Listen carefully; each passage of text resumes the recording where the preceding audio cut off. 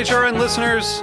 As we celebrate our 15th year, we are deepening our commitment to giving voice to the next generation of food systems storytellers, and we need your help. Our internship and fellowship programs help activate new possibilities for underrepresented and underestimated young people through experiential journalism, audio engineering, and production training. Through these unique programs, HRN helps food equity stewards build essential workforce readiness skills that expand their potential and foster economic mobility. Please consider supporting these critical programs. And with a minimum donation, you can be entered to win a dinner for two at an amazing restaurant in one of 8 cities and tickets to a concert at a great venue in one of those cities. We have incredible partners across the country who have donated, as they also share our passion for helping to educate the next generation of food systems storytellers. Check out heritageradionetwork.org/15 to donate and enter to win today. That's heritageradionetwork.org/15 to donate and enter to win today. And make sure you donate before March 31st. Thank you. This episode is brought to you by Visit Ithaca, home of New York's craft cider. I love New York. Plan your getaway at visitithaca.com.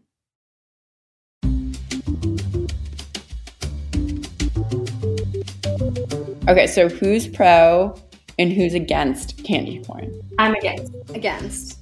Oh, wait, I'm pro. Sorry. I am against candy corn because of 3 things. I think it's kind of waxy. The second reason is the taste. I feel like it tastes like medicine. Also visually, the colors, they just don't make me want to eat it. I would argue that that's the appeal, is it's a little gross, a little weird. It's not something you eat all the time, but you eat it when Halloween comes and it just totally heralds in the season. I don't like the taste either. I think it tastes like paste, but if at least it should look more like corn if we're going to call it candy corn. Candy cigarettes look just like cigarettes. I think it should look more accurate. It's almost like I can eat a candle, but I also really like Twizzlers, which is I feel kind of a similar concept. I don't know what they're supposed to be representing, but it's kind of candy for the sake of candy in a way. So I feel I just appreciate how fake it is. You just heard a raucous debate from our interns about the merits of America's most divisive confection, candy corn. In a few moments, we'll hear more about how those pesky little nuggets became synonymous with Halloween. On today's episode of Meat and Three, we're taking a closer look at all things spooky. From bone-shaped breads to haunted taverns, we'll offer up a bunch of tasty treats and maybe a few tricks too. I'm Katie Mosman-Wadler, and this is Meat and Three.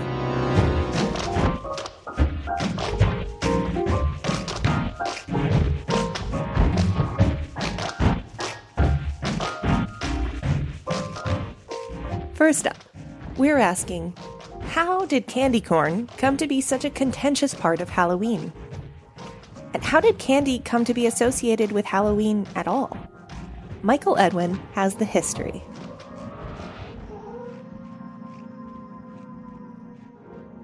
Halloween candy. While it's a joyous part of the fall season, it has always been somewhat of a mystery to me. Before I set out to uncover its past, I asked my friends for their take, and I got some pretty surprisingly mixed messages. Candy really means unity and bringing our friends and family together. It's a holiday to not only get dressed up and have fun, but to be happy and eat sweets and eat things that we're not usually allowed to eat on a regular day. I think the fact that it still happens, that people give out candy and kids go around either with or without their parents and take it from strangers, I think that is completely odd. The whole idea of it is absolutely ridiculous.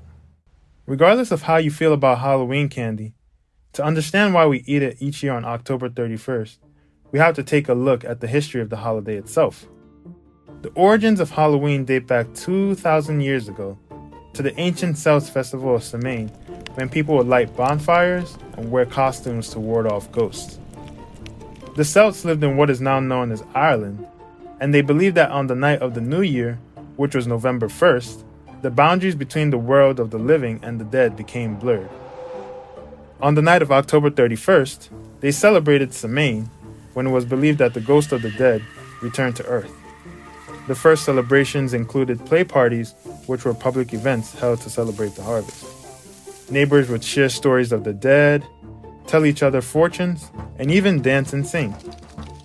They also participated in rarely odd activities, such as bobbing for apples, a ritualistic activity that would apparently allow a woman to discover the identity of her future husband.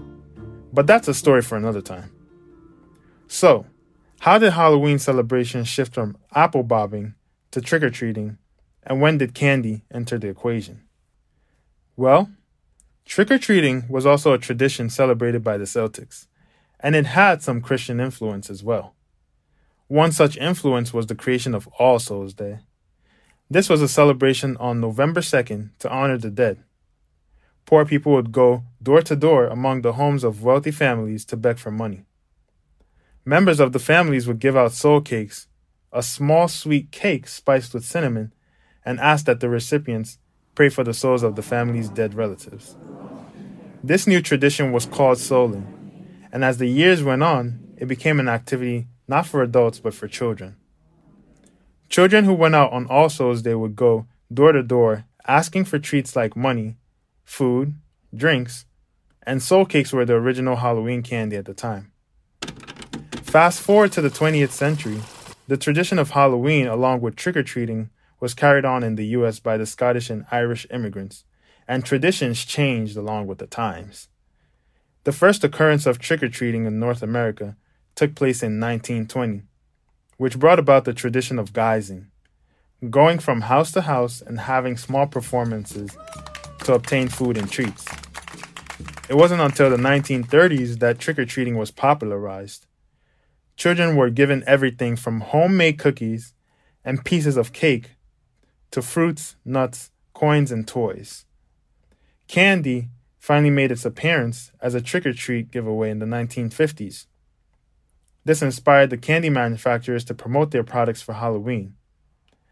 As trick-or-treating grew in popularity, candy was increasingly affordable and convenient. And by the 1970s, wrapped factory-made candy was viewed as the only acceptable thing to hand out to little ghosts and goblins that showed up on people's doorsteps. Candy ultimately inspired a generational shift in trick-or-treating. It was passed down from one generation to another, traveled across the seas, and transformed in the United States. Eventually, the holiday's spirituality was overtaken by sugar. Whether you're going to be collecting candy or giving it away, hoarding Twixes or savoring sweet candy corns, give a little thought to the Celts this weekend. Along with consuming massive amounts of sweets, one of the most beloved Halloween traditions is telling spooky stories. Yes, we're talking about ghosts. Recently, intrepid ghost hunters Brianna Brady and Zoe Denkla visited the Ear Inn, one of the longest operating bars in New York City, to see if they could make some contact with the spirit world. Also, Zoe, would you like to explain why we're here? Yes, so Bri and I are on a little bit of a ghost hunt. There are a couple haunted places in New York, and in theme of Halloween, in honor of Halloween, we're venturing out into the city. We're gonna look for Mickey. We're looking for Mickey. I didn't even know. Okay, so Mickey is supposedly the lively ghost haunting the Ear Inn. There are a few theories we read about him before heading to the bar. One was that he was a sailor who drank too much, died at the bar, and his ghost got right back up and kept drinking. Another is that he got run over by a car in 1920 just outside the bar. Drinks have been known to mysteriously disappear, glasses have flown off the shelves. But we knew the only real way to get to the bottom of this was to ask around. Yeah, I don't know what I believe in, but I don't know that I've ever felt a ghost. I know that this place is old and like some shit's gone down in here. But like, you know that used to be the water just right over here. This used to be the edge where all the longshoremen came. So I would believe, like, if ghosts exist, some shit went down here and someone's probably like... So, the place was spooky, but our beers were still full and we hadn't found anybody who had experienced Mickey. It was 6:30 on a Wednesday and it was busy. but we managed to track down a server named Beatrice who knew something about the ghosts. I have not, but my coworker told me a story where her brother, who also works here, he was actually in the dishwashing station upstairs, but then heard the bartender call for him downstairs, and when he went downstairs, there was no one there. Beatrice's story was promising. There had to be somebody who knew more. We went outside in search of some more ghost hunting patrons, but instead, we stumbled upon something very unspooky. Yeah. Oh, it's Peter's birthday. So this is Peter. Oh my God, look at his sweater. And it's his birthday. He's an extraordinary toy poodle. He has an Instagram following that's becoming quite renowned. Yes. You haven't heard about him? How many people are here celebrating Several dozen. Yeah. So there's several dozen. So, not for nothing, we did get to attend our first ever dog birthday party. Just before giving up on finding somebody who had a ghostly run-in, we decided to talk to one last table. So apparently, Barbara here is going to fact-check me, but apparently the third floor was actually a brothel at one point, right? And I believe the ghosts of some of the... A woman was killed here. When? Under what circumstances? Nefarious. And it's rumored that her spirit is here. And can I say that I work here, so she is a very friendly ghost. And I'm not a ghost believer, but I've seen glasses fly off at certain times from the same spot. And I'm here a lot on my own, and I feel something, but I never feel threatened or scared. Mickey was not the mischievous drunk sailor we had come in expecting, but we'd take a friendly ghost over a spooky one any day. And whoever Mickey is, their ghostly presence is a part of what makes the Ear Inn special. There are not many establishments left like this in Manhattan. It's a special place. Just the people, because we're off the beaten track, and the people that come here are special, and it gathers a good vibe. And the ghost loves us. Friendly ghost. Here's to hoping the ghost loved us too. We'll be right back with more Meat and Three after a brief break.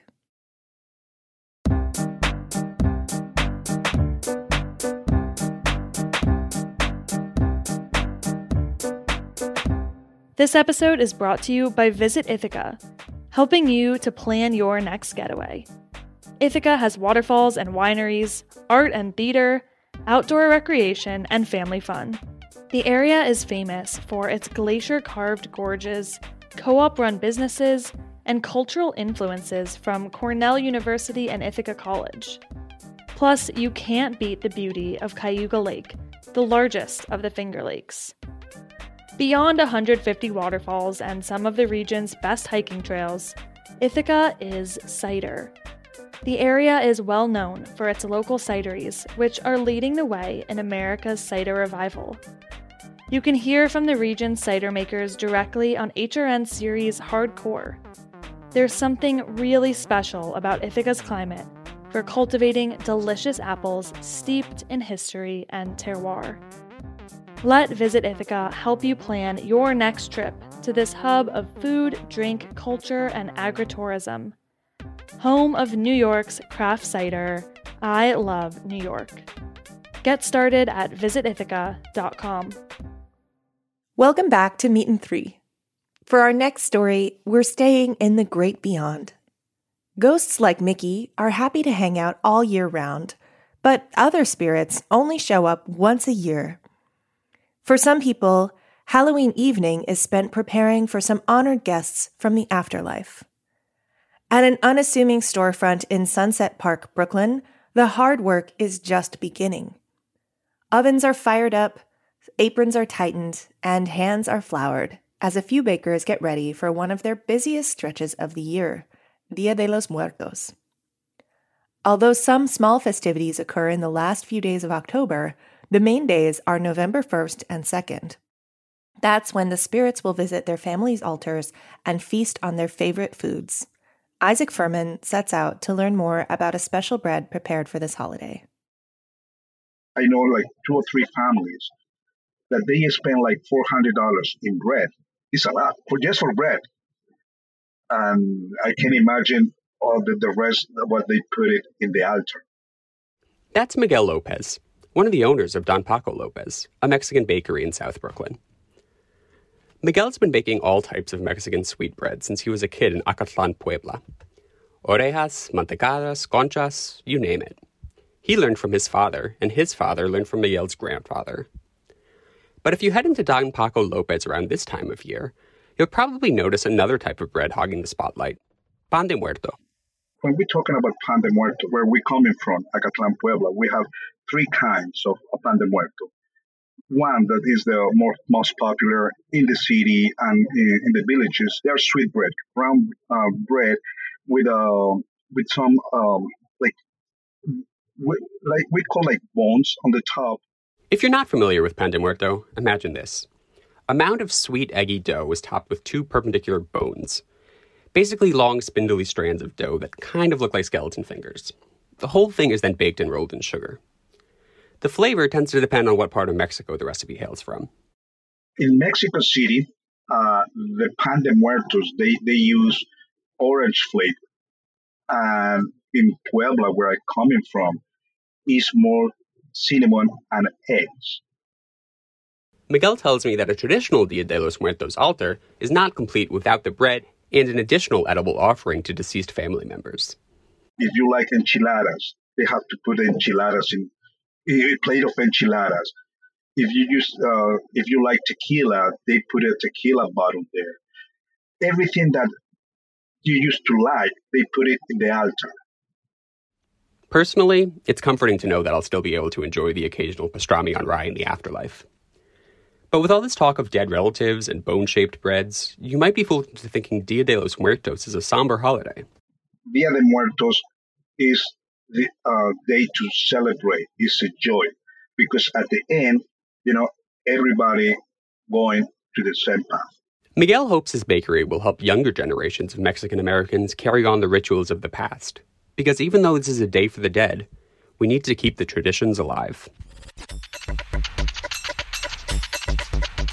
Based on our last 2 stories, it doesn't seem like a visit from the afterlife is all that frightening. Sometimes, the scariest thing is whatever is just beyond our perception. This happens all the time in horror movies. Be it the glimpse of the ghoul in the mirror, the mysterious sound coming from the basement, or the staticky voice on the phone telling us to get out.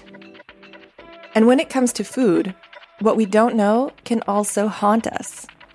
Sarah Mathis is about to take us on a journey beyond the basement door to discover whether the thing on the other side is so scary after all. It's alive! It's alive! It's alive! It's alive!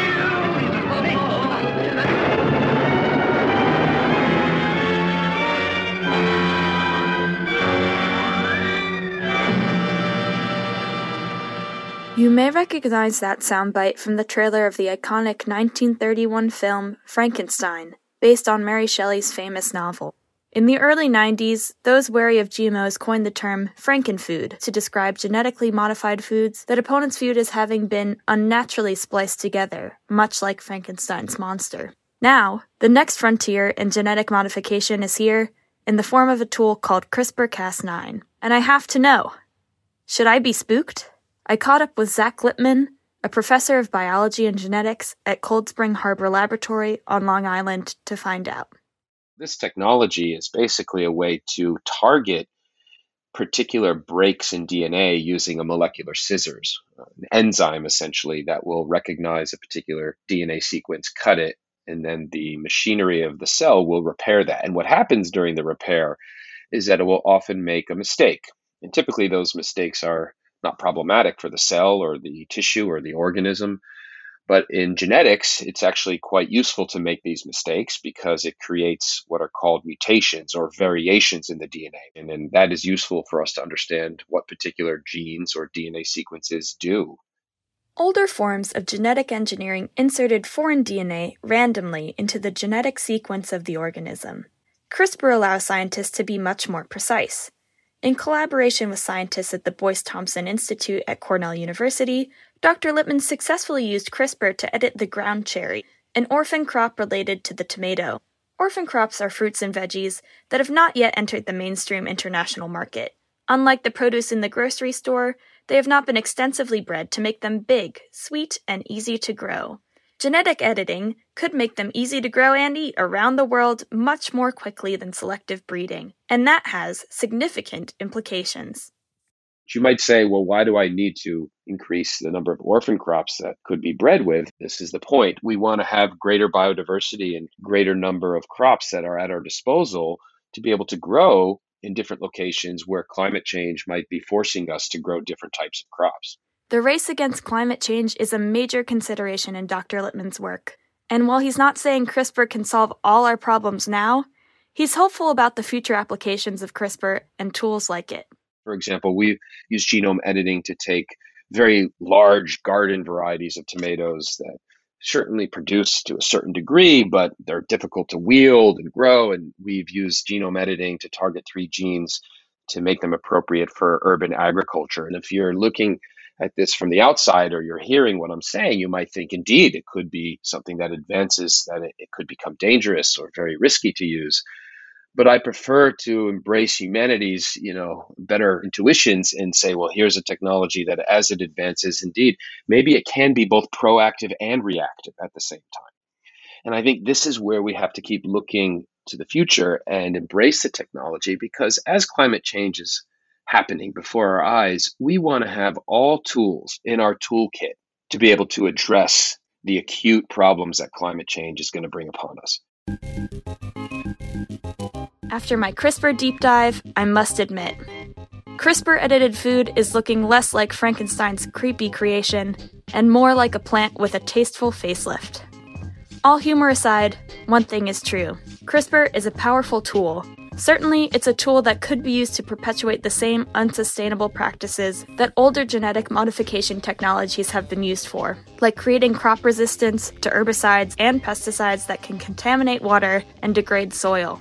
But it's important that we appreciate that it could also be used to increase biodiversity, make our food more nutritious, and ensure global food security when climate change forces us to abandon old staples.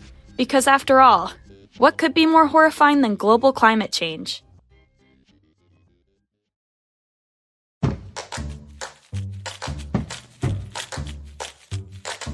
That's our show. Thanks for listening. Learn more about the guests and topics we touched on this week by checking out our show notes. Special thanks this Halloween week to Michael Edwin, Isaac Furman, Sarah Mathis, Zoe Denkla, Brianna Brady, and the whole Candy Corn crew.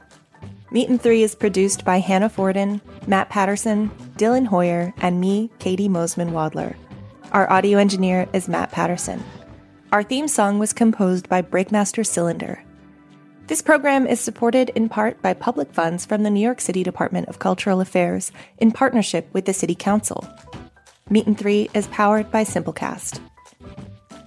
Meat and Three is a production of Heritage Radio Network, the world's pioneer food radio station. Learn more at heritageradionetwork.org and follow us at heritage_radio. And please stay in touch. Whether you have a story idea or would just like to say hey, write us at ideas@meetand3.nyc. That's all spelled out.